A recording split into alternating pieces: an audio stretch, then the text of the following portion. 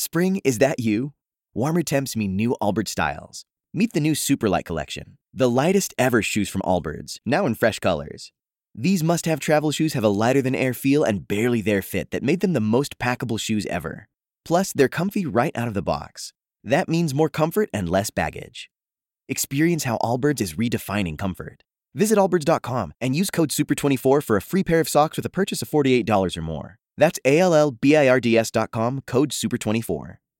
Hello, everybody. Welcome back to the WTF1 podcast.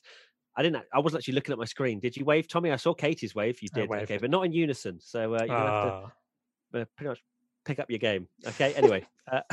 Welcome to the French Grand Prix podcast. And you'll probably notice there's a lot of energy going on, especially with me. I'm still rolling over from Internet's Best Reactions. I'm still very happy that Paul Ricard provided something. And it provided a lot of things. And of course, joining me in this virtual commentary booth, I thought Tommy had actually frozen for a second with how little he was moving. It is the WTF1 founder. Not wearing we're all wearing black, to be fair. We got the memo, even though none of us said we were wearing black. We are the trio that decide that we don't want any sort of patterns or anything. Actually, I'm wearing the WTF1 old school from a couple of years ago event when we did some karting. Nice. So yeah, the founder of WTF1. Well done. I don't know. I did get that in my mouth then. And Katie Fairman, the WTF1 editor. If there's words, she's there. Chucking them out. There we go. Exactly. So, firstly, also want to say welcome to our Team WTF1 members who are watching this podcast live. Hence why it's a little bit more loopy than usual, because we're just off the rails at the moment with our podcasts. If you want to join Team WTF1, all the information and the links will be in the description below, so you can join the chat as we continue on this Paul Ricard memory lane. Right, 3-word race reviews. Here we go then. Wow, that's a lot of underscores. Underscore V dot S ___. Why did you include that? France wasn't boring. You know why I included it. It wasn't even that. It wasn't even that unique. Nico _599 better than expected, and Matt Gudge 96 Max Super Max. France wasn't boring. It was very much better than expected, and. I mean, that last one, Matt Gudge, is definitely your burner account, isn't it, Tommy? Yeah, how did you know? Oh, yeah, of course. That's why you've got a big smile on your face. just put the two together. Tommy, let's start with your 3-word race review, shall we? So mine is another epic finish. And yeah, I cannot believe Paul Ricard delivered that race. I mean, the biggest criticism of Formula One, I think, in recent years and also ever, probably you'd say, is that races are often decided at turn 1, and it's kind of like game over, isn't it, as soon as that happens. But oh my word, like that's 4 times in 7 races that it's gone down to maybe the last 6 laps and you don't know who's going to win. I genuinely can't remember how many times in the last 5, 6, 7 years where races have gone down to the wire. Not many, and we've had 4 in 7 races. I mean, what a race. And for it to happen at Paul Ricard as well, just wow. And it was kind of like Barcelona in reverse, wasn't it? But I'd argue, are you going to roast me here and say it's because Verstappen won? But I'd argue that it's better because it did feel like it changed during the race as well. Like there were moments when the gap went back up, you're like, I think Hamilton's got this. Whereas Barcelona, it very much seemed like this is game over for Max. Whereas that race, oh my word, like to go down to the final 2 laps, I love this season so much. It's so good. Absolutely loving it. Max is leading the championship. But I completely agree. It was better than Spain because it was consistently being caught, and we kind of accepted the fate of Verstappen in that particular instant. But as you say, it was there was a time where it's about 5 seconds and it stayed there for about a lap and a half. And then Lewis made a mistake, which was crucial. I think he lost about 1.5 seconds. Obviously, his tyres are absolutely shredded. So fair enough for making a mistake. But maybe if he hadn't have made that, it would have been a perfect drive to the end. Perhaps, maybe if Bottas had not defended fresh air and gone off, but we'll get onto that. Maybe he could have won that race, and that would have been probably one of Lewis's best drives in recent time, in my opinion. Just the way he was able to extend that stint was phenomenal. But yeah, completely agree that it is just awesome. This season, and we kind of joked about it, didn't we? Especially you, Tommy, at the start, before we even begun, you said, well, what you're going to get an absolute worldie of a season, and then everything's going to change and someone's going to be dominating again. Well, the small regulation change seems to be the one that we all needed. We've all been asking for massive ones, but just a little bit of a come back here, Mercedes. Come on, come back here. And it's provided some incredible races already. I can't believe we're not even halfway through the season, and we've had enough bangers for an entire season, I think. So, yeah, very happy. It's so true. And I mean, obviously fans know Paul Ricard to be a bit of a snooze fest. And I think we were fully expecting the same again.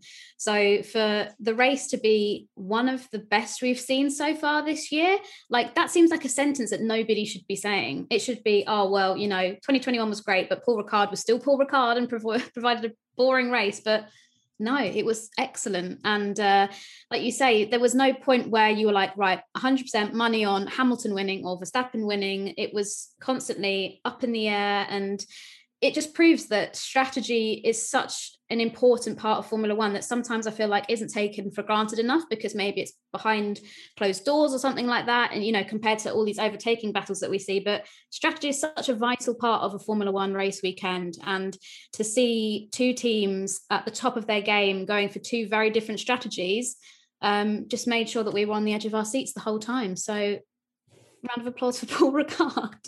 Well done, Paul. It's the saddest round of applause ever. Yeah, Bottas may not have enjoyed that so much because he didn't want to be on the strategy Mercedes gave him. So, yeah, a lot of Valtteri chat, I'm sure, coming. DG Coy 27. Is it too early to call this season one which has been blessed by the racing gods? I mean, we got a good race out of Paul Ricard, for God's sake. I don't think it's too early at all. I think, well, no, I'm not going to say it. I'm not even going to say anything about the rest of this season because I just know that I will be blamed for it. So right now, if we were to end the season right now, it's been unbelievable. I think this is a season we will look back on. It's a funny thing and a phrase that you see go around Twitter and TikTok and stuff about, I wish that we'd know when we're in the good old days, when we're actually in them. Like this quote from The Office. This is, okay, is it The Office? Okay, but people have turned it into quite a serious quote as well, which it actually does hit. Does slap a little bit. So I think this is it, guys. 2021 will be a season that a lot of people remember. So just soak it in. Absorbing every little last bit that we can, because like you say, it's been an incredible season. Even from pre-season testing, we had thoughts that maybe this could be the year that things change, and Mercedes didn't look too strong and Red Bull looked really good, and obviously it's part of our jobs to sort of talk about all these rumors and create excitement, but for it to actually happen is a whole nother story. And like you say, 2021, I think, and I hope, will go down in the history books as being one of the best, if not the best year that F1 has had, maybe in modern era. Maybe I should, because there's some good seasons from like 70s and 80s and 90s and stuff. But I'm just so excited for when we can get to circuits like, Brazil, if we go there, or Spa and places like that, and Silverstone, because I just think they're going to be great. I hope I'm not setting my expectations too high. And I know I'm waving my hands a lot around here, but I'm just so excited. Yeah, take off soon. I know, going to fly off. You say it's our job to obviously hype it up and make it exciting. It was only 2 years ago at Paul Ricard that we had one of our longest ever podcasts where we were ranting about how Formula One was broken. And we just come off one of the worst starts to an F1 season ever with absolutely no competition. Mercedes finished 1-2 every single race. Really dull race. And then, I mean, I just can't get over the start to the season. We said, and yeah, I don't think you should be scared to overhype it. Obviously, I know, like, if it continues like this, I think it would be arguably one of the greatest Formula One seasons ever, because I've seen so many. There's a lot of people that have never seen a championship battle, which is crazy to think, and have been watching for a few years and like never seen a proper championship battle. But even if I think back to Schumacher and Hakkinen, or Schumacher and Alonso, you look back at the moments in that season, and it was a great title fight that went down to the wire, but it tended to be Ferrari were really good one race, Renault were really good the next race, and there's maybe 2 or 3 on-track battles, not loads. Hamilton and Verstappen seem to be going wheel to wheel every single race. It's absolutely amazing. I just can't believe, like, just enjoy it, like you say, because I've seen a lot of people going, oh, it wasn't that good, or, oh, I wish like more people were involved. Just people will look back on this season as incredible. You got prime Lewis Hamilton against Max Verstappen, who's in the form of his life, going wheel to wheel every race. Make the most of it because it's so good. Yeah, and we're not ever going to get 20 drivers fighting for the world championship. Let's be realistic here. Yeah, that 2 drivers from different teams. There's no team orders there.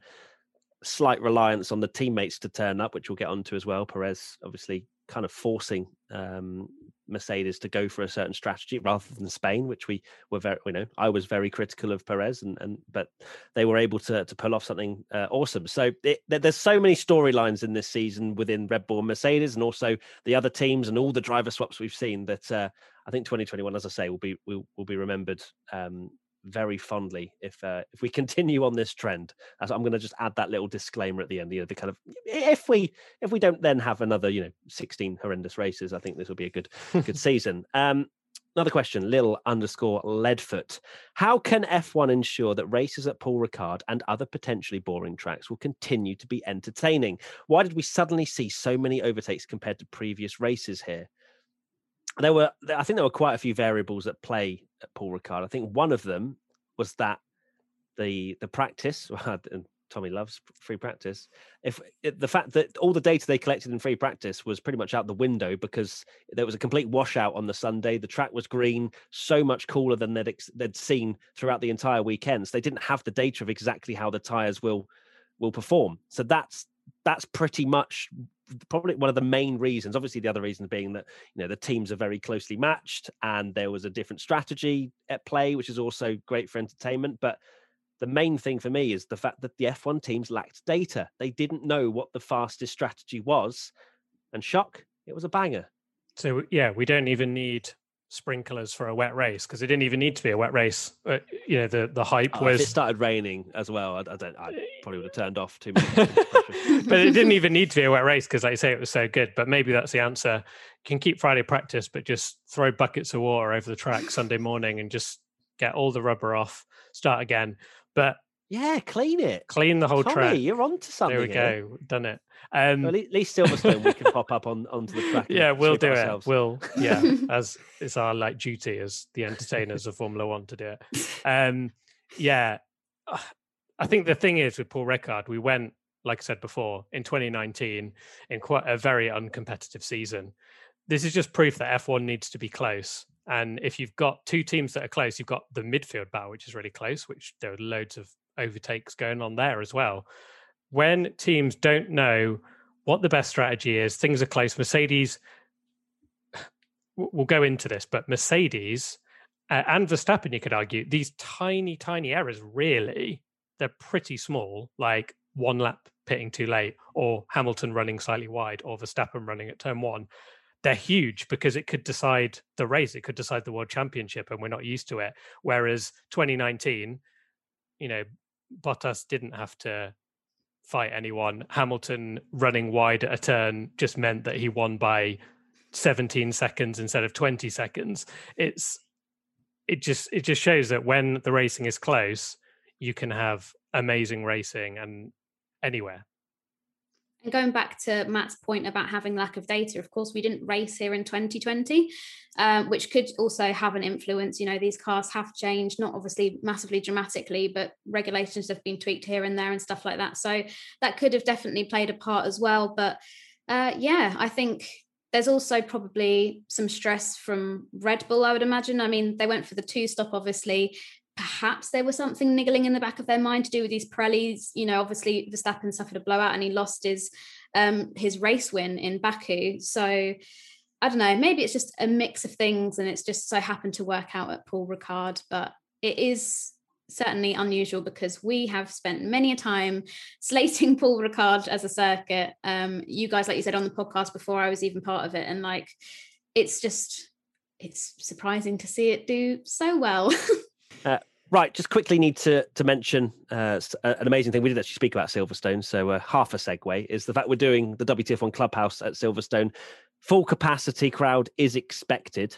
So, we're doing camping at Silverstone. If you haven't heard, we've got an awesome setup. We've got so much stuff going on. We've got some very cool people dropping by as well, which we haven't really announced yet. But once we can, that is very exciting. But you can camp with us. There's going to be lots of activities, DJ, just the absolute works going on. So if you haven't sorted out accommodation or whatever, do check it out. There's a full refund available as well if it doesn't go ahead. So if Silverstone says no, or you can't camp for whatever reason, and it's cancelled, then you get a refund. So do check it out. Again, it's in the description below, and we'd love to see you there because myself, Tommy, and Katie will be there for pretty much the entirety of it, won't we? So that'll be fun. Can't wait. Missed Silverstone last year, so it's going to be good to get back to an F1 race. It's been too long, and it's got a fully licensed bar. We've got like a massive marquee. It's going to be solid. Anyway, I love how I said the bar and I got really excited. My 3-word race review. My 3-word race review. Merc mess up. Now, they didn't mess up royally. This isn't like a Germany 2019 2.5-minute pit stop or whatever. But I felt like they could have won the race personally. Especially at the first pit stops where they used Bottas, not used him, but just went on the aggressive with Bottas, pitting him first, then Verstappen pit, and that's the window you have to pit is the lap after Bottas, because in my head, and I'm not a racing strategist, but in my head, as soon as Bottas pits, they're forcing the hand of Max, who obviously lost the lead at turn 1, so Lewis was leading. They're forcing the hand of Max. If he stays out, he's going to be a sitting duck and lose position to both of them. You've got to pit Lewis the lap after Valtteri. You have to. Fair enough, Max might carry on, and then he may have done a Perez and had better tyres towards the end, maybe. But they would have had a 1-2 track position with not the worst tyres in the world. So, in my opinion, you just go on the full aggressive. So, didn't happen. And of course, they then pit the lap after Max, and Max had a worldy outlap, and somehow, I think none of us really expected it, took the lead going into turn 1. I would have loved to have seen Tommy's face as he flew up the inside. I don't know about you guys, that camera is so low down and so long looking down. You could not tell how close they were. Yeah. And I remember thinking it was a big surprise until they got to the braking zone. It was like, oh, Max is ahead. It's really hard to tell. I don't know if you guys felt the same, that he'd actually got ahead. Yeah, depth perception is quite difficult in those kind of camera shots. But I think as it kept going, I kept expecting Lewis to just turn into turn 1, and it just never happened. And then Max was in the lead. But I still think it was a massive missed opportunity for Max. Oh, hugely. I mean, we came into Paul Ricard thinking that this is Mercedes' stomping ground. Obviously, they've had so much success here in the past, and it was theirs to lose, and they lost it. So Christian Horner, I mean, he's obviously one. He loves a spicy quote. He loves to stir the pot. He said, if Red Bull can beat Mercedes at Paul Ricard, then they can beat them anywhere, which is a quote that has aged very well. And now there is even more expectation on Red Bull to might do have aged well. But we'll wait won and the championship see. yet. We'll talk about that quote in Abu Dhabi maybe when the season's over. But I know we talk about it every podcast, but it's because it's a really big talking point, and that is just Mercedes don't seem to be with it at the moment. Even like I've noticed an attitude shift in Toto. Obviously, it's very easy to say that sitting from my sofa at home watching, Sky coverage or whatever, because they're only going to show certain bits of it. But he just seems to have a different way of approaching things and interviews and stuff like that. Maybe it's just because he's annoyed that Mercedes aren't leading and he's got an evident challenge ahead of him, but Mercedes just don't seem like the normal Mercedes at the moment. And I mean, it's good for the championship, but it's just very unusual for an F1 fan that's seen them do so much over the last 7 years to see them in this like fragile state. Yeah, they've been so perfect, haven't they, as well? Like a lot of the time we expect just the perfect pit stops, the perfect strategies, and domination. But we come into this season and they just seem to be making mistake after mistake, which is crazy. You just don't expect that from Mercedes. There's a lot in that race as well. I think you summed it up perfectly. I saw a lot of people jumping on oh, Mercedes have bottled it with a two-stopper. And obviously, I think in reality, that was the wrong thing to do, especially for Bottas, because he obviously, we'll go into it later, but he obviously wanted to do a two-stopper. He said it was the best way. But they clearly burned their tyres out a bit too early after trying to chase Max because they were on the back of him. But I think the one stopper actually wasn't too bad. And if Hamilton hadn't made that mistake, I think maybe we would have seen him defend a little more. It might have gone down to the last lap, and then he probably would have put in some kind of move to try and defend it.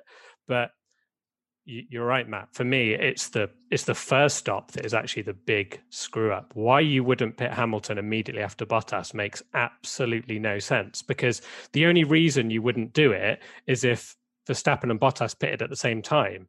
You want, like, of course Max is going to come in the pits, and then I cannot believe they did that. A really odd choice. And then for them to not even try splitting the strategies was an odd choice as well. And then I think there's a question later, but again, like even little things like they didn't go for the fastest lap point, and they just seem to be making a lot of these errors at the moment, which you just don't expect from Mercedes. Maybe it's just because they've not had any competition for the last 2 years, and now they've actually got to try and do something to win these races. And when it doesn't work out, everyone's on their back, and it's like, oh, what are Mercedes doing? But it's just not like Mercedes to do this, is it? No, it's not. Callian_VNS says, why is Mercedes all of a sudden looking so lost under pressure? Is their focus more on 2022 car development at this point? I don't think so. I think they still want to continue this winning streak. And to be honest, especially at the start of that next stint, once they'd all pitted, but Max had got track position, they looked rapid at the start of that hard stint because they were able to follow Max so closely. Obviously weren't able to get through, and Max withstood a huge amount of pressure then, which was another sort of key point for me to kind of put in the locker of, yes, Max is ready to win a world title, is that he was able to hold off two Mercedes that were literally, I think they were all separated by a second at one point, which was ridiculous to see in this generation of Formula One car. So no, I think, it's the same for Mercedes and Red Bull. There's going to be a turning point where they both have to go, okay, 2022 is more important. But I feel like the one that's chasing will have to continue with 21 a bit longer. And then maybe, we'll see the repercussions of that later down the line. But for me, it's not a case of Mercedes being lost for pace or whatever. It's been quite consistent. And if anything, they've picked up the pace a little bit after their woes in Bahrain and, how slow they looked there. I just feel like they're making mistakes. And it's almost like they're not ready for the pressure that's this season has brought. It's like they've come into it and thought, it's going to be another walkover, or at least going to be quite easy. But instead, as I already said, far too many mistakes if they want to win the championship. Yeah, I don't agree with Hamilton that they like the Red Bull was so much quicker and they couldn't have done anything. One lap pace, but in the race, I don't think so. Yeah, exactly what you said with the two Mercedes when they were right on the back of Max. Maybe an easier track to overtake and they would have got by, or if that was a one stop and it had gone on and they like Max didn't pit, I think the Mercs probably would have got by. It's going to change.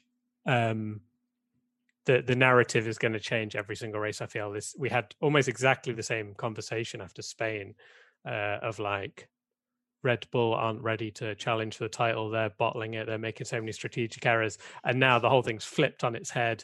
Hamilton it's kind of like Max as well. Max made that mistake at turn one, but ultimately it didn't matter. Whereas if he hadn't won the race, that would have been the big talking point. But now, because it's going to change every single race and these tiny little errors are just going to become like such huge things. And it's just I think it's gonna swap. And I'd love to, even though I know you obviously joke that, I want Max to win the title and lead the title or whatever. I hope it does change every race between Mercedes and Red Bull. We've longed so long for a title to not be decided in Mexico, 5 races to go. Please, just be this good. I want to challenge quickly about your Spain comment. I don't think we were having a go at the strategy of Red Bull because they were very much... I meant more a lot of, not us, like a lot of people were like, Red Bull bottling strategy. Oh, if anything, the thing that but the thing was that they were they were hamstrung there because Perez Mercedes was put nowhere them near. Mercedes that was the problem job with Red Bull, was that Perez wasn't within a pit stop window. So that was the problem there. I mean, Max couldn't do anything. If he'd pit, he would have lost track position and was slower than the Merc. So there wasn't. If people were saying that, it's wrong. Oh yeah, Casey, what's your thought? Yeah. I think, to answer the question, I don't think they're giving up on 2021 at all. I think, like you say, they've had just a few bumpy races, and yes, things haven't worked out as planned, but hey, this is Mercedes, and we've seen how dominant and professional they normally are. And I have no doubt that they will group together, refocus, and, continue to be dominant in some of the races coming up. I mean, we're literally in round 7 of 23 we've just had. There's a long road ahead, and although it's good to talk about, have Red Bull mess this up, have Mercedes mess this up, like, it is these tiny little decisions that maybe are made in the spur of the moment that will impact the championship, which is why we're having these discussions. But I don't think Mercedes have just gone, do you know what, we'll just let Red Bull have this one and we'll come back stronger next year, because that's not in their mindset. Like, they're champions. They want to get all these records of winning so many consecutive things and, in championships and stuff like that. So yes, we'll wait and see. But like Tommy said, I hope that it does keep chopping and changing, and 1 week Mercedes are really strong and 1 week Red Bull are really strong, or they're both really strong and we have a battle like we had in France. So that's my answer to your question. No way with a gap of just 12 points is Lewis going to be like, no, come on guys, let's regroup, try again next year. Back it up. Yeah, see you later. Absolutely no way. Like, he's going to want to get title number 8. Mercedes are going to want to get her title number 8,000, however many it is. And they're not going to give up at all. No, and come on, write them up, and to write them off, just do not write them off. Come on. No, don't write them off. Absolutely not. As much as Christian Horner says they can beat them at any place now, that they beat them at Paul Ricard. But I'm still not of the thinking that Mercedes had the slower race car, as we've mentioned. I think they were quicker than Red Bull, but Red Bull somehow managed to win a 2v1 kind of. I mean, Perez was there or thereabouts, but I still see that as a 2v1. And they did very well, including Max. We interrupt this WTF1 podcast for a very quick chat about our sponsor for this episode, LinkedIn Talent Solutions. Today, many small business owners are busier than ever because they're focused on managing and growing their business. They can't always spend the time they wish they could on recruiting. That's why LinkedIn Jobs has made it easier to find and hire the best candidates for free. Get started by posting your job for free to reach LinkedIn's network of over 30 million professionals in the UK. Fill out targeted screening questions to get your role in front of the most qualified candidates with the experience, skills, and motivation you need. Then use simple tools to filter and prioritize the top candidates you'd like to interview. LinkedIn Jobs will help you hire the right person for your role, and your first job post is free. Just visit linkedin.com/WTF1. Again, that's linkedin.com/WTF1 to post a job for free. Terms and conditions apply. Right, let's get back to the podcast. 4E1 Rap asks, why doesn't Mercedes run the strategy for the fastest lap point?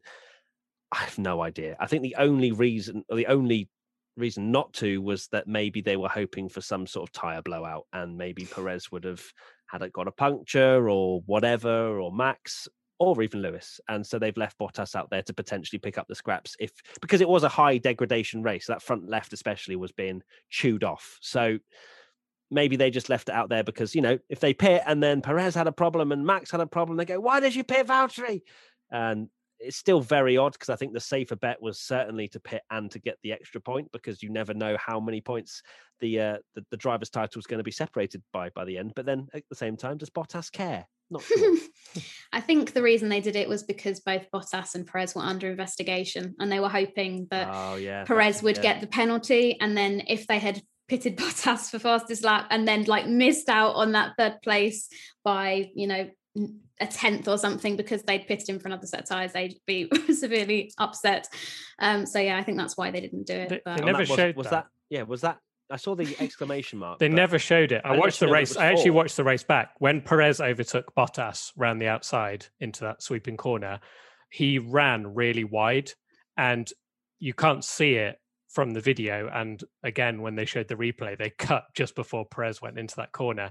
They never actually showed the incident, but Mercedes believed that Perez had all four wheels off when he went round that corner. And so they believed that if they stuck within 5 seconds at the finish, he'd get a 5-second penalty. Bottas would get more points than just a one fastest lap point. However, they didn't even finish within 5 seconds of him anyway. So that worked out well. So yeah, strange choice. I'm hard to judge that one because, like I say, for some reason they just did not want to show on the world feed if Perez did run wide or not. From the very, I tried to watch it pausing where he was, and you just can't really tell. Frame by frame. He's definitely run wide, but you can't tell. But to be honest, I'm glad they don't penalise stuff like that because the move was done, really, wasn't it? Yeah, absolutely. And you were speaking about the TV direction as well a little bit there. I didn't think it was the greatest for France either. There was a lot of small box action and a lot of replays, but not a lot of live action in the big box. Now, a question from Team WTF1 member Megan Tehan. Sorry if I've just butchered that. With Red Bull winning, do you think Red Bull have this season won? Because of the win? Wow, a lot of winning and won. Because of the win at the track where Mercedes usually are dominant with a 1-2 in recent years. It's early on still, but I'm fairly confident Red Bull have this won. Is anybody getting that Pablo Montoya press conference? Exactly what I was thinking. All I could think of was, please read that question with Juan. I mean, it's very early to say, Megan, and I think it would be silly to put our bets on either of them, to be honest, because it twos and fro's all the time. I think it's going to be a close one. I just hope it goes down to the wire. I'm still skeptical as to whether it will or not, because one of the teams could easily just hit a good stride of winning. It's easy. It could easily be done. I think Red Bull in particular could have easily had more points. I mean, of course, Max crashed from the lead in Baku, so his championship lead could have been even bigger. So it's going to depend on if there's engine failures or, any problems that, cause a 25-point swing, which is easily happening here because either Hamilton or Verstappen could win every single week. So, yeah, it's difficult to say, isn't it? Yeah, you can't say that the championship's won already. We're in race 7. There's 12 points, which is a 4th place finish. I guess people are just, maybe some Mercedes fans are just so shocked to see. I mean, that we're not first. What? I don't understand. This is it. It's over, and they're just not used to it. But it's far too early. It's a really close season. Let's not forget. I'm sure. Don't quote me on this, and I'm sure everyone will in the comments. But I'm sure Sebastian Vettel was 12, if not more, points ahead of Hamilton at some point in the 2018 championship, and Hamilton ended up winning it comfortably. It can change. Hopefully, like we say, we really want it to go down to the wire. It's not over until whenever that race is. So just enjoy it being close.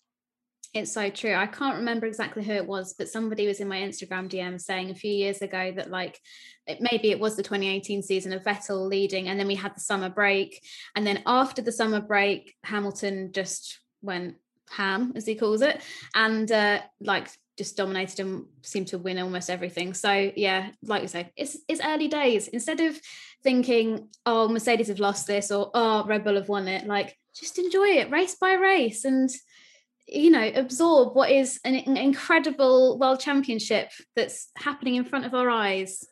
As easy it is to do as say, I think maybe Mercedes have bottled it and whatever, but yeah, just enjoy each one as it comes. You'd be a very brave and potentially crazy person to write off Lewis Hamilton less than third of the way through the season. So that's all I'll say on that one. Katie, your 3-word race review, please. So mine is Bottas gets angry, and this is referring to his radio message that was broadcast at the end of the race. Obviously, I will not read it out in full because we will be demonetized. But a lot of swearing and basically very angry that Mercedes didn't listen to his strategy ideas.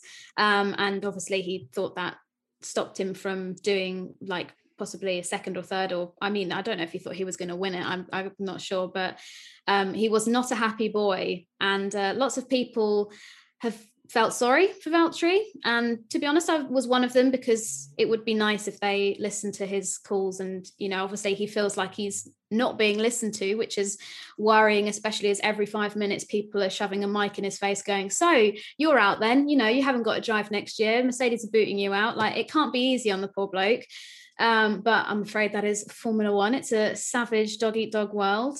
And yeah, Toto Wolff said as well afterwards, he's like, well, I'm glad he's getting sweary and angry on the radio, because that's what we want from him. So who knows? But it was certainly quite a big talking point after the race.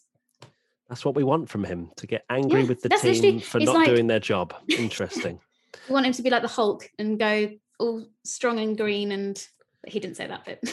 Yeah, I think that, that anger we've never really seen from Valtteri before, not in probably that level of just pure unadulterated rage. And I think that probably does give us an indication that there's other things going on within the team that he's got a bit of anger for, probably one being his driver contract and maybe how he's being treated, who knows. But it was interesting to hear Bottas get angry, and deep down I'm like, is this the time now you decide to start kicking off?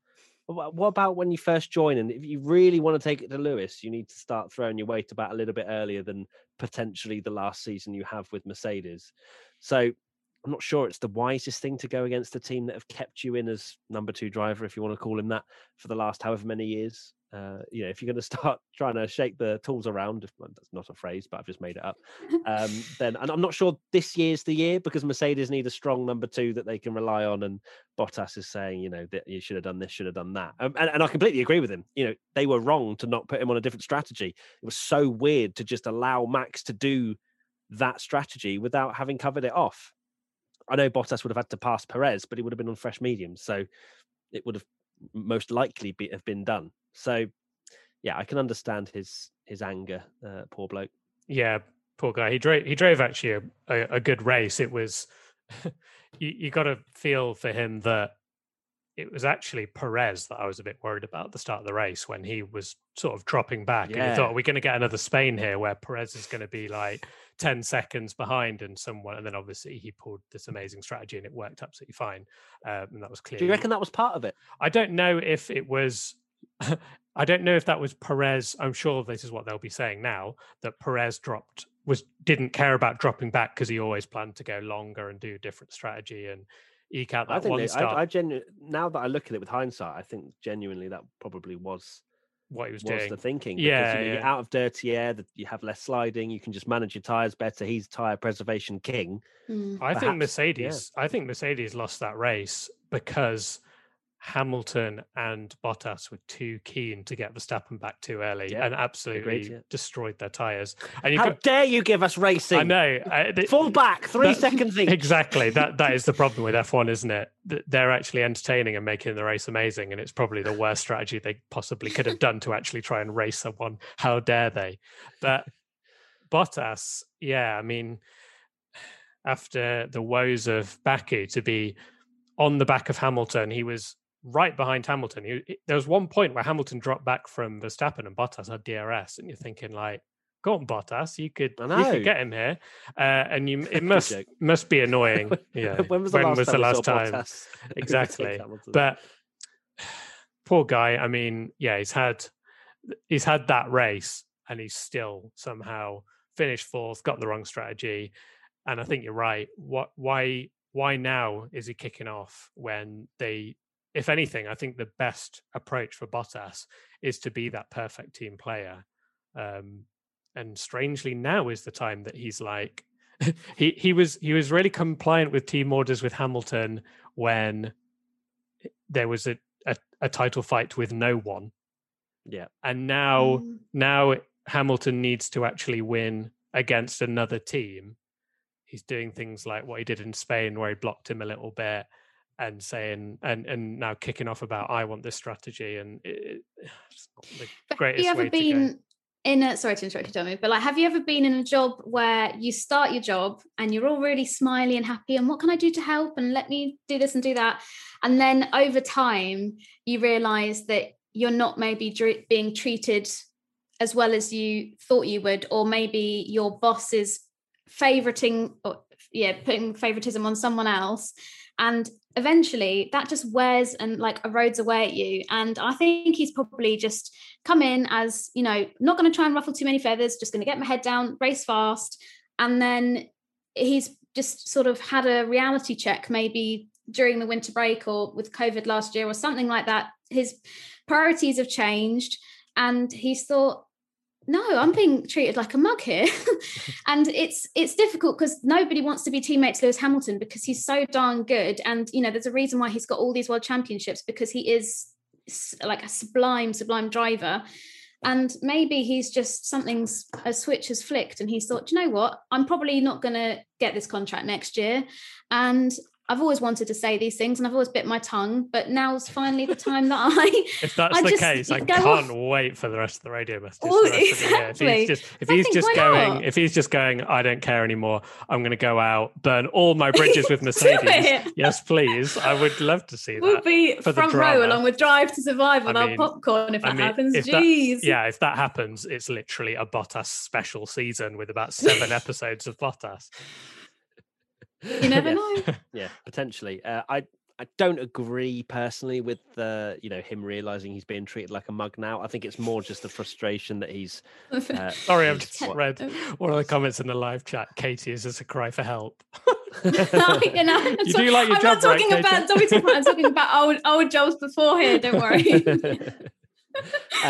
Yeah, but back to Bottas, I feel like it's more just frustration that he's 72 points behind Verstappen after 7 races, which I think is pretty mad. He's still 5th in the driver's standings behind Lando Norris and then obviously Verstappen, Hamilton and Perez. So he's known his treatment the whole time. You know, he's not gone into Mercedes thinking that he is going to be number 1 driver. Of course, you know, there's the headline every year of, I know what to do to beat Lewis this year.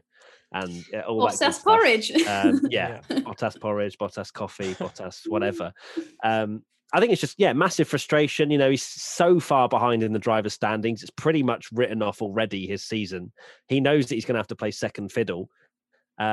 But then obviously the racer in him wants to be given freedom to go and do a different strategy. So I understand his frustrations, but I think he needed just to have a better start to the season, and then maybe he would have got these calls. Boosted Stephen, Bottas seemed furious with his team, not just about the strategy, but potentially with other things that have been festering. Will Bottas sign with Mercedes again? I mean, we've obviously covered it. If Bottas gets given the opportunity to race for Mercedes, I don't think he's going to say no. I think he still wants to race from what we kind of gather. I think it's more the other way around, whether Mercedes want to give him a contract, which I think both of you will agree with. We've kind of covered that question enough. Kendrick, how soon are we going to see proper team orders for Bottas and Perez to give up on merit positions to their respective teammates to help their championship challenges? Pretty soon, in my opinion, especially on the Bottas side of things, because he's gone. Perez is kind of, Perez isn't that far behind. He's got 84 points. Hamilton's 119 and Max is 131. Of course, it's still relatively far behind, and I think he will still have to play second fiddle, but I don't think Bottas really has a leg to stand on. I wonder if Bottas will get out of the way if he's leading the race and Hamilton's second. I don't think at the same time I say that, but I don't think Mercedes or Red Bull want to, impose such horrendous strategy. Sort of swapping calls, because the morale that drops for the driver that's giving up the position, especially if it's for the win, will be pretty crucial. But at the same time, they need to win both the championships. So it'll be it's a balancing act, really. Yeah, I was thinking, with the team orders, maybe I think you're right in that Mercedes are probably going to be the ones to call team orders for Hamilton, Bottas first. And then I was thinking, well, maybe Red Bull won't call team orders because Perez has proved himself to be a fairly reliable pair of hands compared to some of the other drivers that they've had in that seat in recent years. But then I just remember back to Multi 21 and the fact that there were team orders there, which obviously Sebastian Vettel went against, and there was no real punishment for that. So I don't know if they do team orders, that I'm not suggesting that Perez is going to, define, not define, what's the word I'm looking for? Go against the team orders, but defy. There you go. Defy. Yeah, you I was had it. so close. God damn it. No, that's not right. It's been a long weekend. But yeah, I mean, I'm sure it's probably inevitable that team orders will come into place soon enough. But I hope that Red Bull keep the Perez and Verstappen sort of fair game going as long as possible, because it's just so refreshing to see somebody in that second Red Bull seat doing a good job.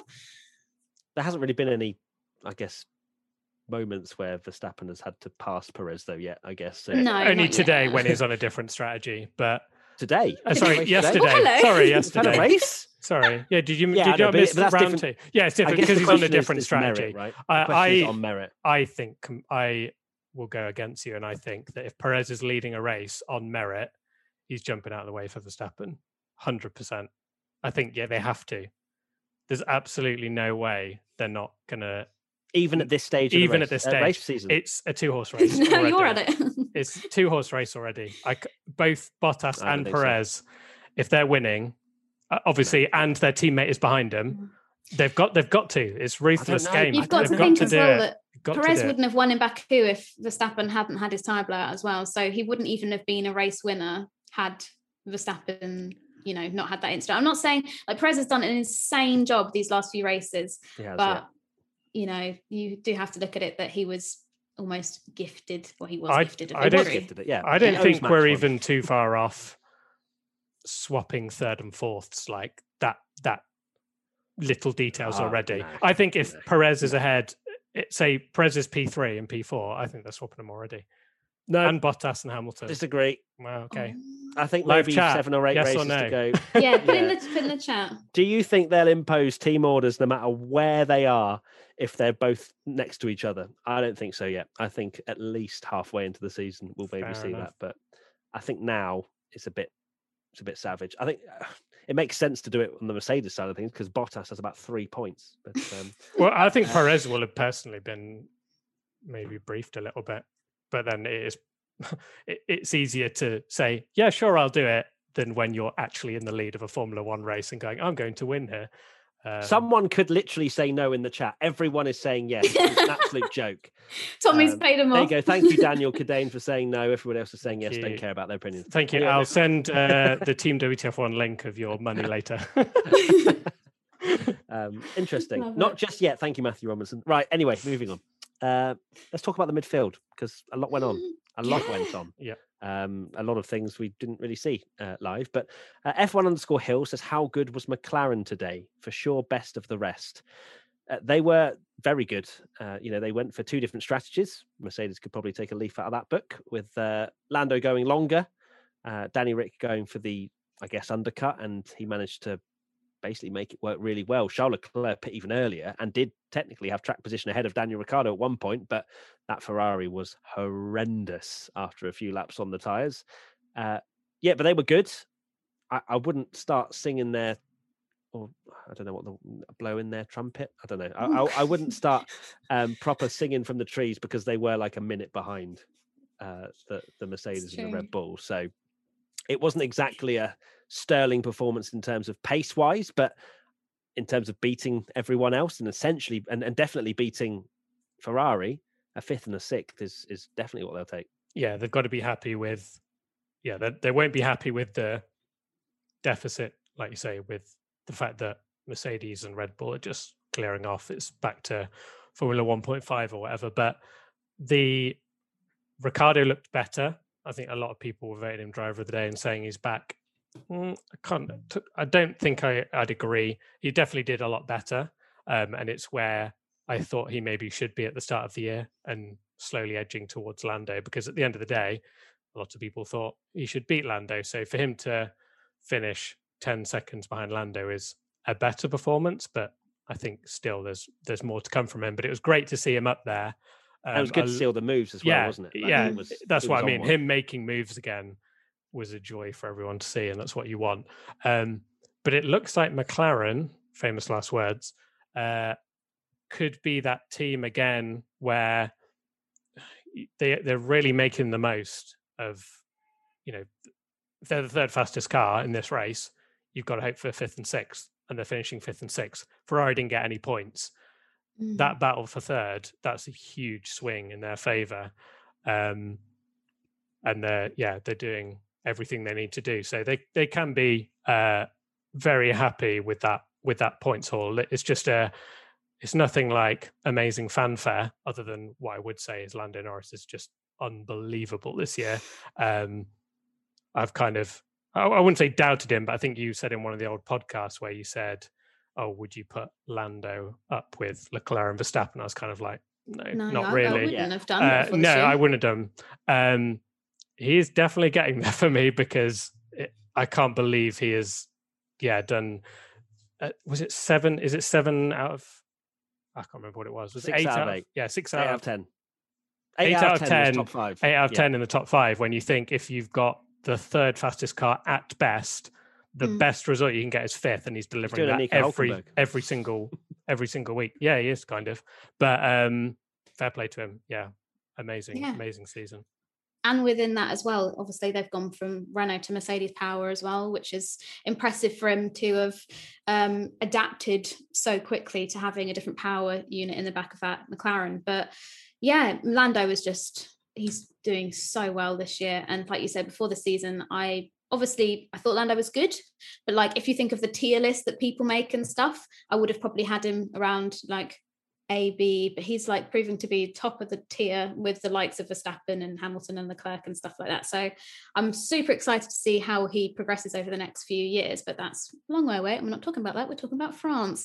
But yeah, great for McLaren, because I'll be honest, I didn't think they were going to do too well here. Certainly not 5th and 6th. Certainly, like looking at practice and stuff like that, there are a few good moments in qualifying, but I didn't expect them to achieve a 5th and 6th in the race. I thought maybe they'd be sort of around 7th, 8th. So a great result from them. And like you say, just great to see Daniel Ricciardo back overtaking. The Honey Badger is slowly coming out of its hibernation, if you want to call it that. I don't know if they hibernate, but we're going to go with it. We're loving our phrases today. We are. Come out with all sorts of rubbish. Yeah.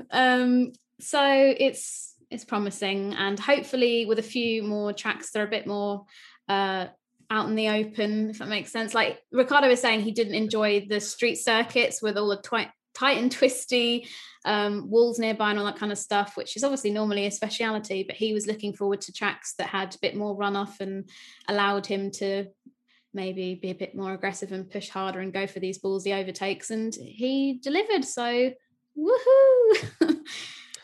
Yeah, delivered to a certain degree, probably still under delivering if you look at the start of the season and where we thought he would be. So if he continues like that, then absolutely. But Lando is a very difficult man to beat at the moment, and it's crazy to see his progression. I think he's only going to get to a certain level in my eyes and everybody's eyes, I believe, in the sense of you get to, you can perform in a car that's decent but can't win races. You only prove yourself when you're in a top team and you can win races. Charles Leclerc at Ferrari, Max Verstappen at Red Bull. When you have that car to win a race and you do win the race, that's when you're in that league, in my opinion. I mean, Lando has definitely shown he can hold pressure. Imola, for example, where he was, trying to hold off Hamilton for a while and whatnot. But you only get to see that final percent, in my opinion, when the time comes. Yeah, and definitely. You can win a race. Oh, yeah, so. For any sense and purposes, I'm not saying Lando Norris is as good as Max Verstappen and Lewis Hamilton. Of course you're not, mate. See you going red from here. Okay, interesting stuff. Good to hear about McLaren. Christy 54063719 says, why was there no further action for the move of Gasly on Norris? Norris steers away to stop contact from happening and as a result barely goes wide. Gasly goes even wider while overtaking. I get that Norris later took the position, so result wise it's no different, but still it was obviously quite a tight move. And did they both technically go off the track? That was based. Yeah, I think that's probably where the stewards are probably deciding that, it's half 6 of one and half a dozen of the other. There you go, another phrase. There you go, Martin. Martin Brundle. We need a little bingo card with all Literally, of these. Oh God, no one will be able to come up with what we're coming out with. No, but, we make half of them up. Yeah, but and obviously Lando did get the position, but that shouldn't really influence whether or not they investigate it. It's not like, someone just does an illegal move and then goes, oh, they might get him back later, so we'll see. That they would investigate it if they thought there was any wrongdoing, but I didn't think it was that bad with the fact they both went wide. Yeah, I think that's fair. Yeah, sorry, Tommy. I was going to say that I'm so glad they don't punish this sort of thing anymore. Again, going back to racing. Going back to that 2019 French Grand Prix 3-hour rant we had about Formula One. Pretty sure there was a moment between midfield drivers where they were going off track, and I think that's where Danny Rick got a 5-second penalty and all this kind of stuff. And in that race, we'd also just come off the back of where Vettel had got that really controversial penalty to win the race. And thank goodness now they're letting drivers get away with a little more, not just I was of the thing like, please watch IndyCar and see how like racing is really good when you actually let drivers try and race each other and don't slap them with penalties immediately when there's not really that much in it.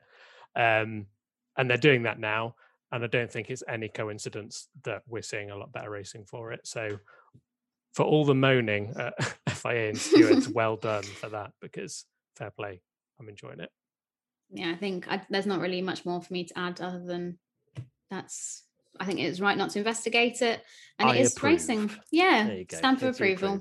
And it was a great little interview actually with Rosberg and Gasly and Norris, where Rosberg basically told Rosberg Gasly is what just so Norris desperate. had said about calling him an idiot, and then said that you're going to apologize, and then Lando was having absolutely none of it and was like, well, I'm pretty sure you said some terrible things when racing, and it's heat of the moment stuff. And even Pierre Gasly said that I would have probably called him the same thing in the same situation if it was the other way around. So it's funny how they dismissed it, but Rosberg was just throwing bums all weekend, wasn't it? And I love it. It's great. He's not afraid to ask the questions. What's really funny is and obviously we get it all the time as well, of this whole like bias, you're biased against certain people and stuff. There was a kind of, you could argue that hiring an old Mercedes driver could be quite a biased move, because he might be really like, Mercedes is the best. Yeah, they're an amazing team. And actually it's the opposite. He's absolutely throwing them under the bus. Yeah, he's throwing them under the bus. He's like going for everything. He's saying about Hamilton's soft and Bottas is useless. And should have closed the damn door, he said about Hamilton. And also the interview that he had with Toto Wolff, where he was saying about the flexi wings on the front, and he was saying that now it's time for, because I think it was when he was speaking to both Christian Horner and Toto Wolff for Sky, and then he was saying, well, you can get Mercedes back for the flexi wing on the front, and Toto Wolff was saying, didn't I pay you really not like handsomely for a few years? It's brilliant. Nico's awesome. He just doesn't care, and that's great. I think Christian Horner said something like, oh, well, after saying that, that's you off the payroll, Nico, or something. Yeah. I think Christian was like, are you still on the payroll? Right, Tommy, play the jingle. Now it's time for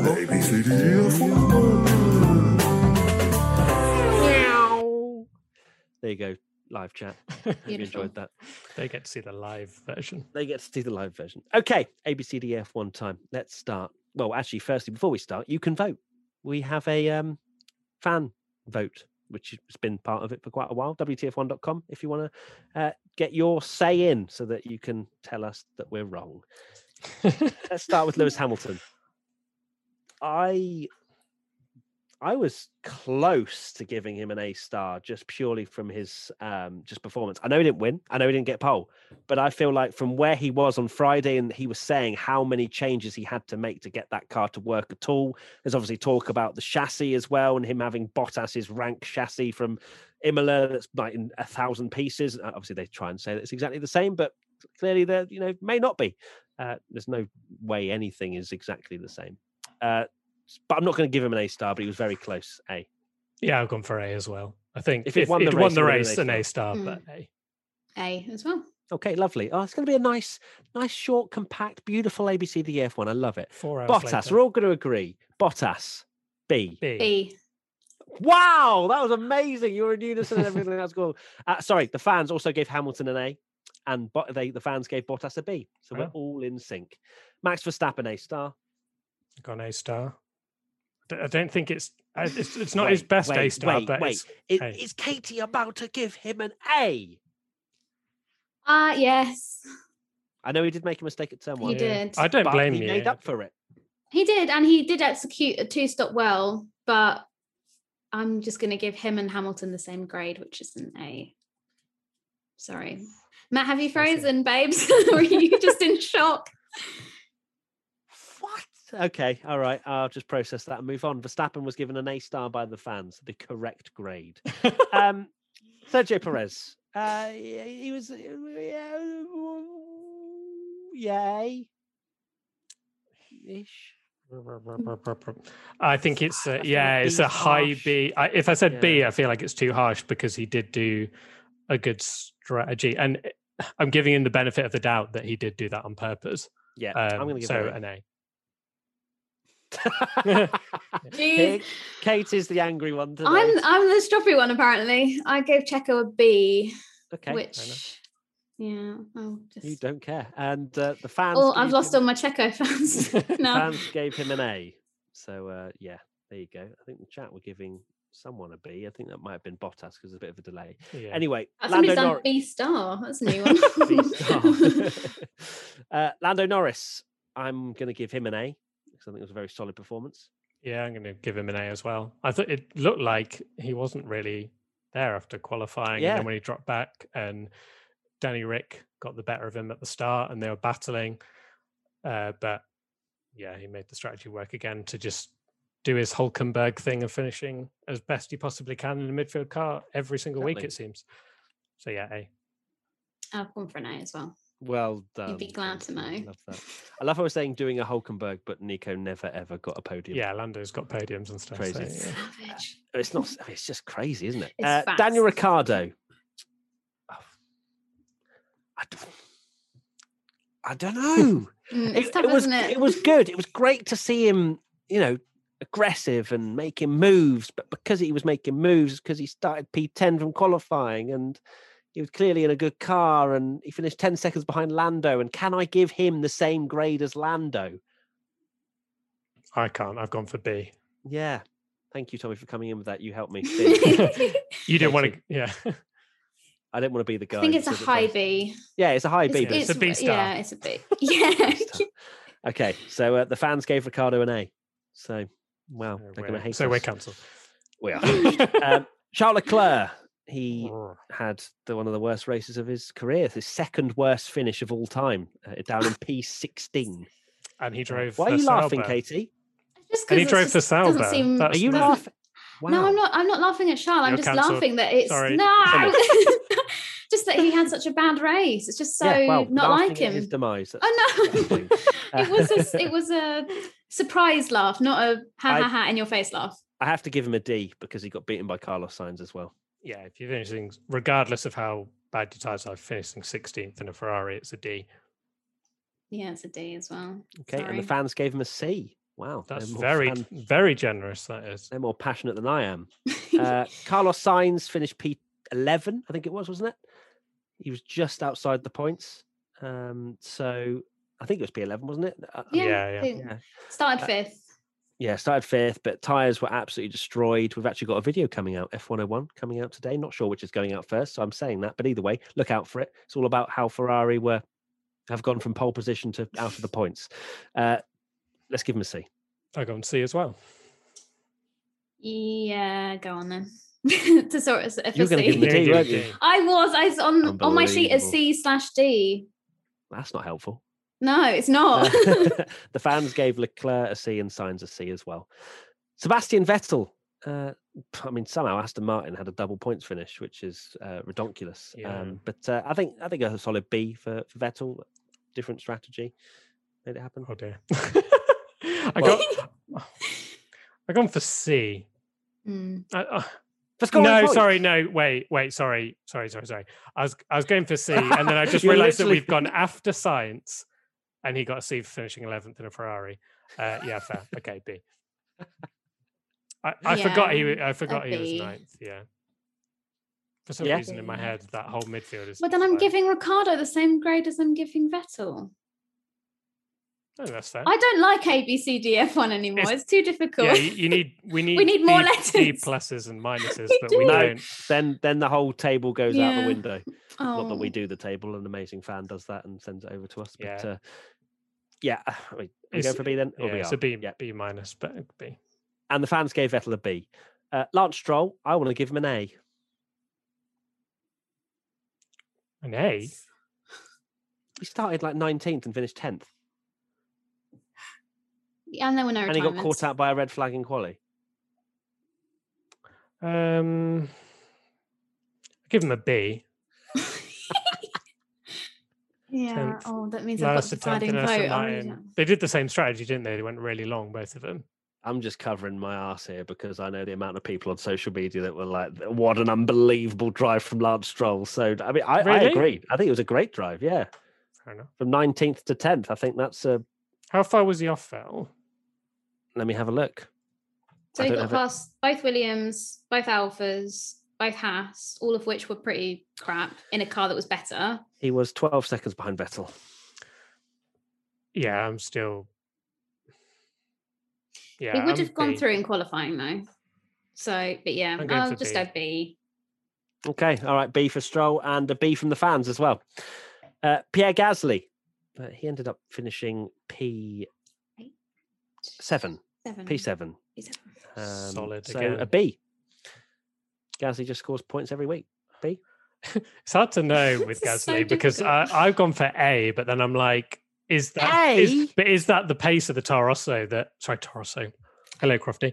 Alpha Tauri that he should Been be a long finishing. weekend, huh? That he should be finishing there. It's hard to know if like Gasly is actually really outperforming because he's got a rookie teammate who's. It makes it very doing easy to grade particularly Tsunoda when Gasly does well. That's Yeah, all I'm gonna say. All of a exactly. sudden saying you got a rookie teammate and he's inexperienced.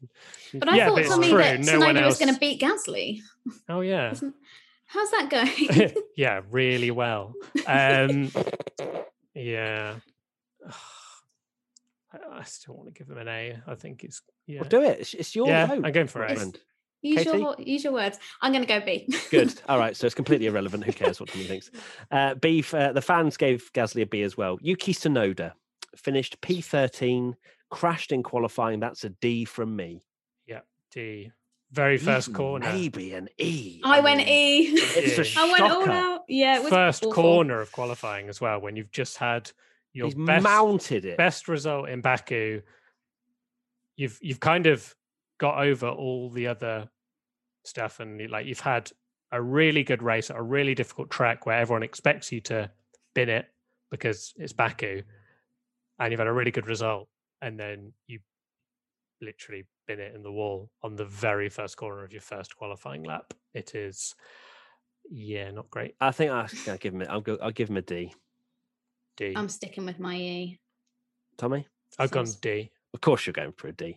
The fans gave Yeah, Tsunoda but you a went for the C. same grade. A C. You can't say, of course you gave him a D. People love that pit lane to 13th. 13th in a quite a good car.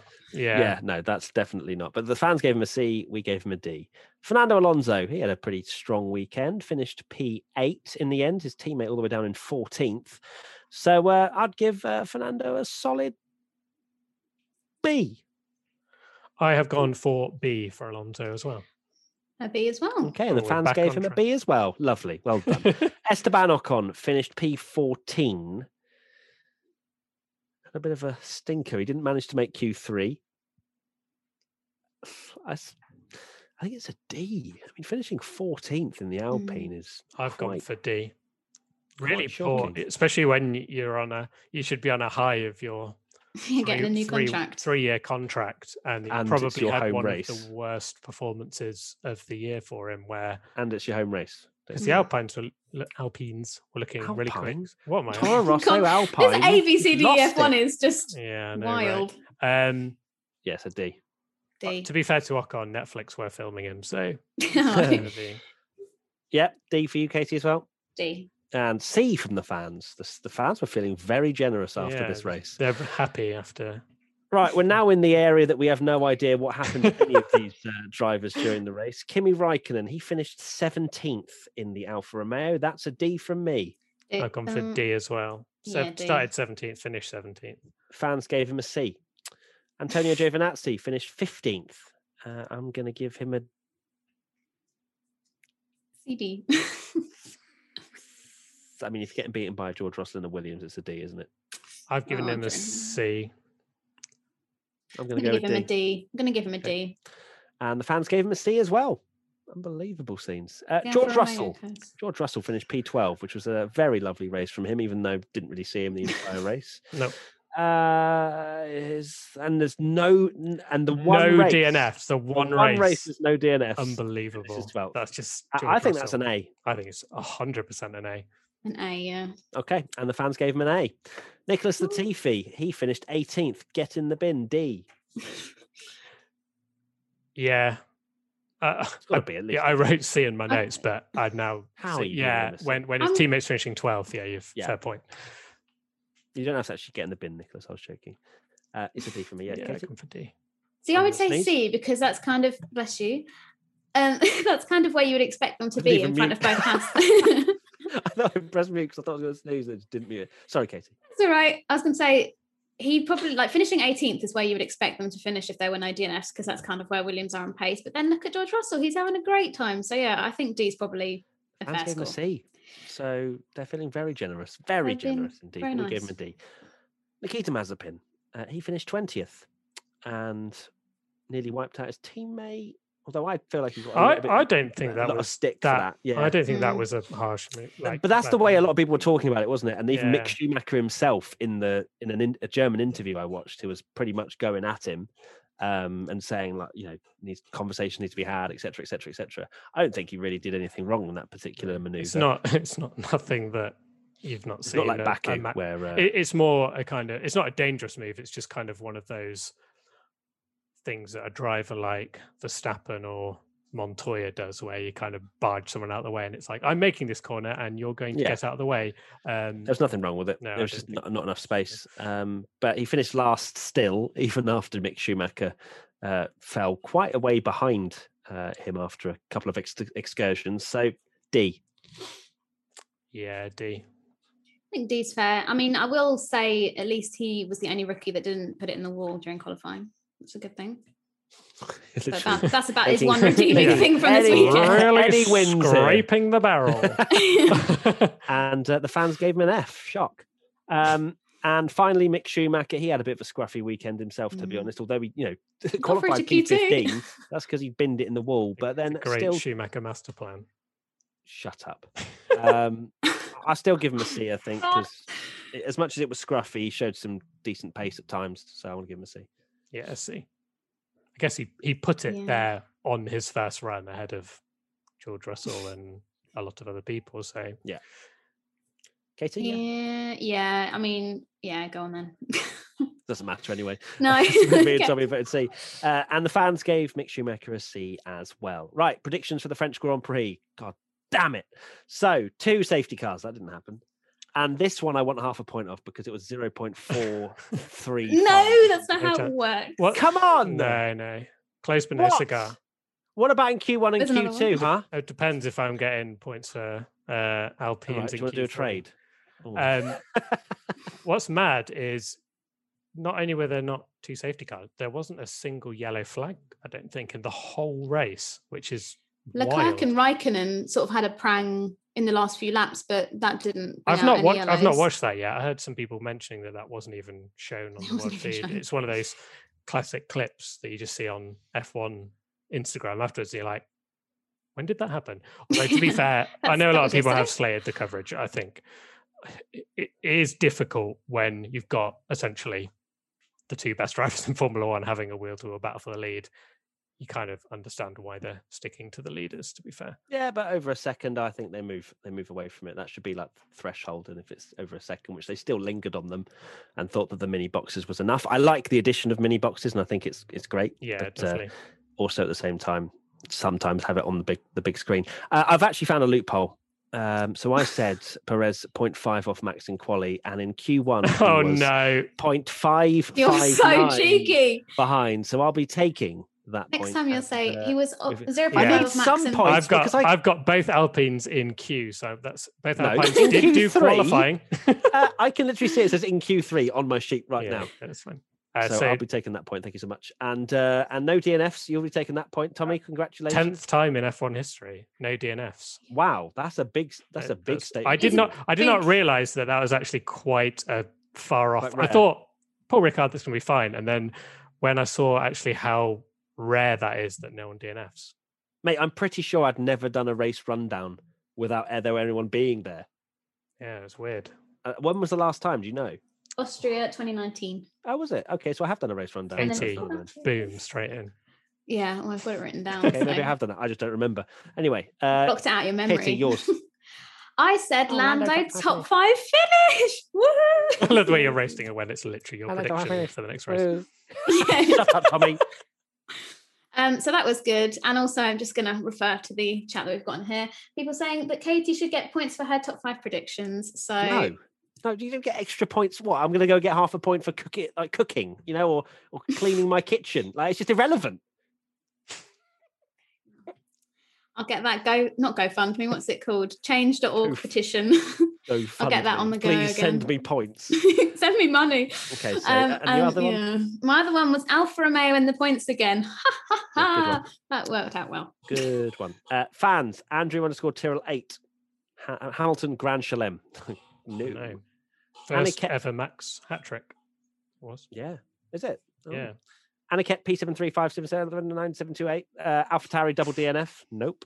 And D Salathambi Ferrari will be back on the podium somehow. Absolutely not. Predictions for champagne is Ferrari champagne, isn't it? Or sparkling wine or whatever it's called. Yeah, half a point. It does work. There's a loophole. Predictions for the Styrian Grand Prix. So I've gone for double points finish for Ferrari after their horrendous weekend in France. And I've gone for a Lando top 5. Nice. Lando top 5. That's moving on. Very safe strategy. I need points, okay? That's it. I need points. That's the thing, is our predictions aren't like Hamilton will win. We go for it has to be crazy. It has to be a little bit crazy. Well, I'm reining it back in for this. Yeah, I'm not. I've gone for I'm on a high for no DNFs, and I'm going to regret it. Leclerc top 3 in qualifying.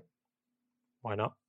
And it's going to rain during the weekend, but it'll be a dry race. Do you want to say what you had in there previously, Tommy, or have you taken it out because you didn't want to jinx it? Oh, Verstappen wins the world title. No, Hamilton gets disqualified from the title. Okay. Yeah, we took that out though, which is probably safe. If he gets points now, you're welcome. Tommy, just before Katie carries on, we haven't got any fans. We haven't got any fans. We haven't got any fans. We haven't got any fans. I'll get on Twitter very quickly. I'll stretch this out. So Ricciardo, that's Daniel Ricciardo from Australia, Perth, Australia. He's going to finish ahead of Lando Norris. Who are they? Please give me a full biography rundown on who they are and what they do for a living. They are racing car drivers. They drive orange cars. They go around these tracks, sometimes in different continents and different countries. Ricciardo finished ahead of Lando. Okay, all right. So let's actually dive into that a little bit. So you think Ricciardo is actually going to have a better weekend than Lando, or do you think Lando's going to mess up and allow Daniel Ricciardo a better race? Will I still get the points next week if I say this and it's the other way round? As in, like, Lando messes up and I've said that Ricciardo's just faster. Just keep stalling, guys. Don't worry about it. I wasn't listening to any of that because I just saw the things popping up in the sheet. So, Katie, what was the question? I don't know. Let's just stick with that. And then Carlos Sainz, I've said top 5 in qualifying. Again. Okay. In qualifying 3 or in qualifying?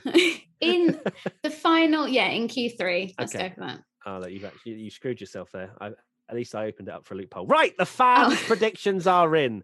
Chishnell. I swear you do this on purpose. Chishnell. Perez to get his second Red Bull win. VMP 1978, rain will bring chaos with 10 laps to go. That's very specific.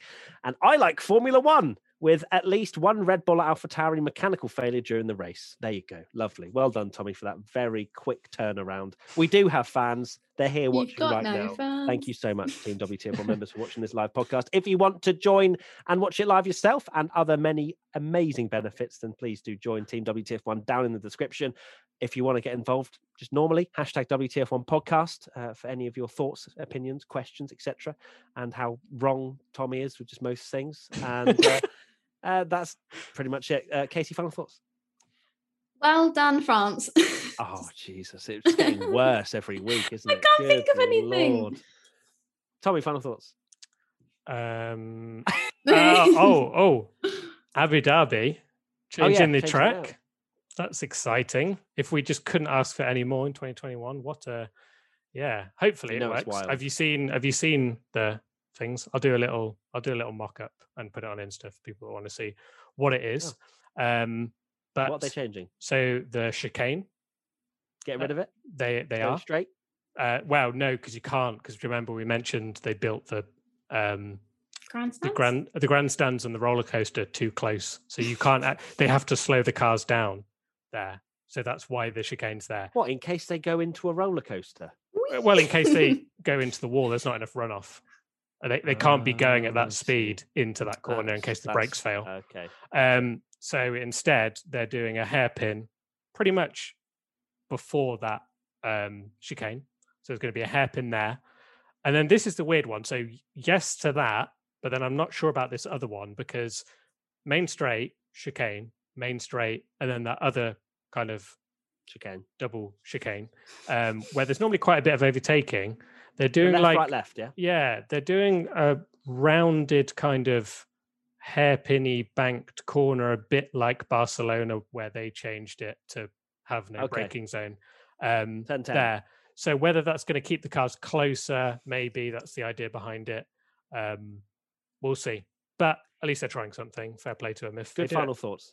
That's the best final thoughts Tommy's ever had, I think. We have Katie going, well done, France, and then Tommy giving some great insight into some news that's come out. Katie, have you decided to change your final thoughts? No, you haven't. No. Good Lord, that's just... I promise I'll come up with really good final thoughts in Austria. Okay. Austria, whatever you want to call it. Write some notes.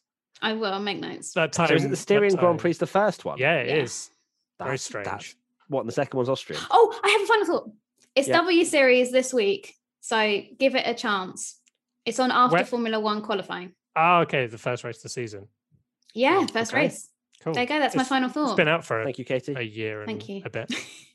Is the broadcast any better? Have they made the actual broadcasting a bit better? Is it? I guess it's through. Is it the same as Formula One now in the sense of the way it's produced? Hopefully, because I remember tuning in when it first came out and it was horrendous, like the actual graphic overlays DTM and and stuff. So the graphic overlays where every driver had the same color and you couldn't tell who's who. Yeah, they've changed that. Strange. It is bad. Okay, cool. All right, well, we'll give it a shot. And anyway, thank you so much, everybody, for watching, listening. Give us 5 stars, thumbs up, whatever you want to do. Positive feedback, we deserve it. Subscribe if you're new, and of course, check out the WTF1 Clubhouse. Check out Team WTF1. Check out the channel. Check out everything because. Well, it's all fantastic. Tommy, Katie, thank you. Goodbye. Bye. Temple University is ranked among the top 50 public universities in the U.S. Through hands-on learning opportunities and world-class faculty, Temple students are prepared to soar in their careers. Schedule a campus tour today at admissions.temple.edu/visit. For the ones who work hard to ensure their crew can always go the extra mile, and the ones who get in early so everyone can go home on time, there's Grainger, offering professional-grade supplies backed by product experts so you can quickly and easily find what you need. Plus, you can count on access to a committed team ready to go the extra mile for you. Call, click Grainger.com, or just stop by. Grainger, for the ones who get it done.